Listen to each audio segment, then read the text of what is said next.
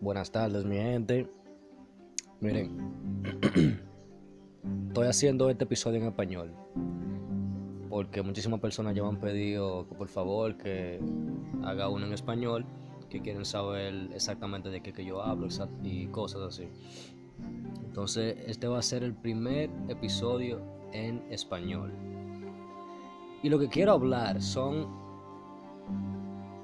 algunas cosas que se dejan así como que nada ha pasado. Y voy a hablar más o menos de una. Y de ahí entonces surgen las otras. Mira, yo me acuerdo, y yo estaba mirando ahora el video de Michael Jackson, la primera vez que él hizo el moonwalk, que eso revolucionó el mundo, mi hermano. Cuando la gente vio eso por primera vez, wow. Y también un cambio grande, drástico en mi vida fue también con Michael Jackson. Cuando yo vivía en República Dominicana, yo era un niño, algunos 7 años aproximadamente, y wow, en un canal que acababan de abrir, el canal 15, me acuerdo, ponían películas, nada de anuncios, solo películas y videos musicales. Y de repente un día, después de algo catastrófico que había pasado la noche anterior en el círculo familiar allá en República Dominicana en esa edad, veo yo un video musical que comienza así, con todo como bien bonito, como dorado, y viene como una persona encubierta para el trono de un faraón con su reina ahí, ya tú sabes. And I'm like, wow, esto es interesante, yo quedarme aquí a ver esto. Y fue el video Remember the Time de Michael Jackson. Ese video cambió mi vida para siempre. Ahí yo pude ver que con mi cuerpo yo era capaz de hacer cosas que yo no sabía que se podían hacer en el baile, como que yo podía expresarme con el baile. Y desde ese momento yo con mi cuerpo el baile ha sido increíble. Pero yo no destaqué eso hasta mucho más después, en la adolescencia y todo eso. E incluso ahí era muy inseguro de eso. Ahora soy libre así, que bailo todo donde sea, no me importa, porque siento la música del universo. Si tú no la sientes, es un problema tuyo. Yo soy bendecido suficiente, y si quieres la energía que tengo, entonces puedes, no sé, puedes preguntar algo y no simplemente buscar, ¿me entiendes? Preguntar cómo es eso, por qué tú eres diferente, porque tú siempre estás así, como tan alegre, y cuando te pasan las cosas puedes resolverla de una manera positiva. ¿Cómo lo haces? ¿Sabes? En vez de solamente, oh, wow, como siempre pasa. Volviendo al tema, este tema le va a molestar a muchas personas porque tiene que ver algo con la religión. Pero en República Dominicana, yo me acuerdo, yo pequeño, yo creo que usted vea lo traumante que esto puede ser. República Dominicana, desde pequeño eso es la religión, me tengo que ver por los ojos, que creen esto, que escuela de esto y aquello, que escuela de catecismo, de catequesis, de esto y que lo otro y todo, ¿verdad? Heavy. Pero entonces,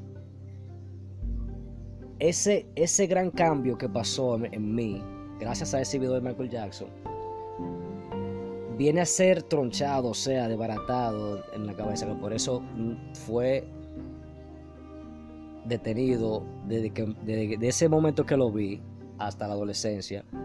Porque en República Dominicana comenzaron a decir que Michael Jackson era el diablo, que era el demonio, que eso es imposible que una gente normal que no sea poseída del demonio pueda moverse así, y wow, y un sinnúmero de cosas. Y al pasado el tiempo y nadie habla de eso, o sea, yo no veo nada, ningún cambio, ni ninguna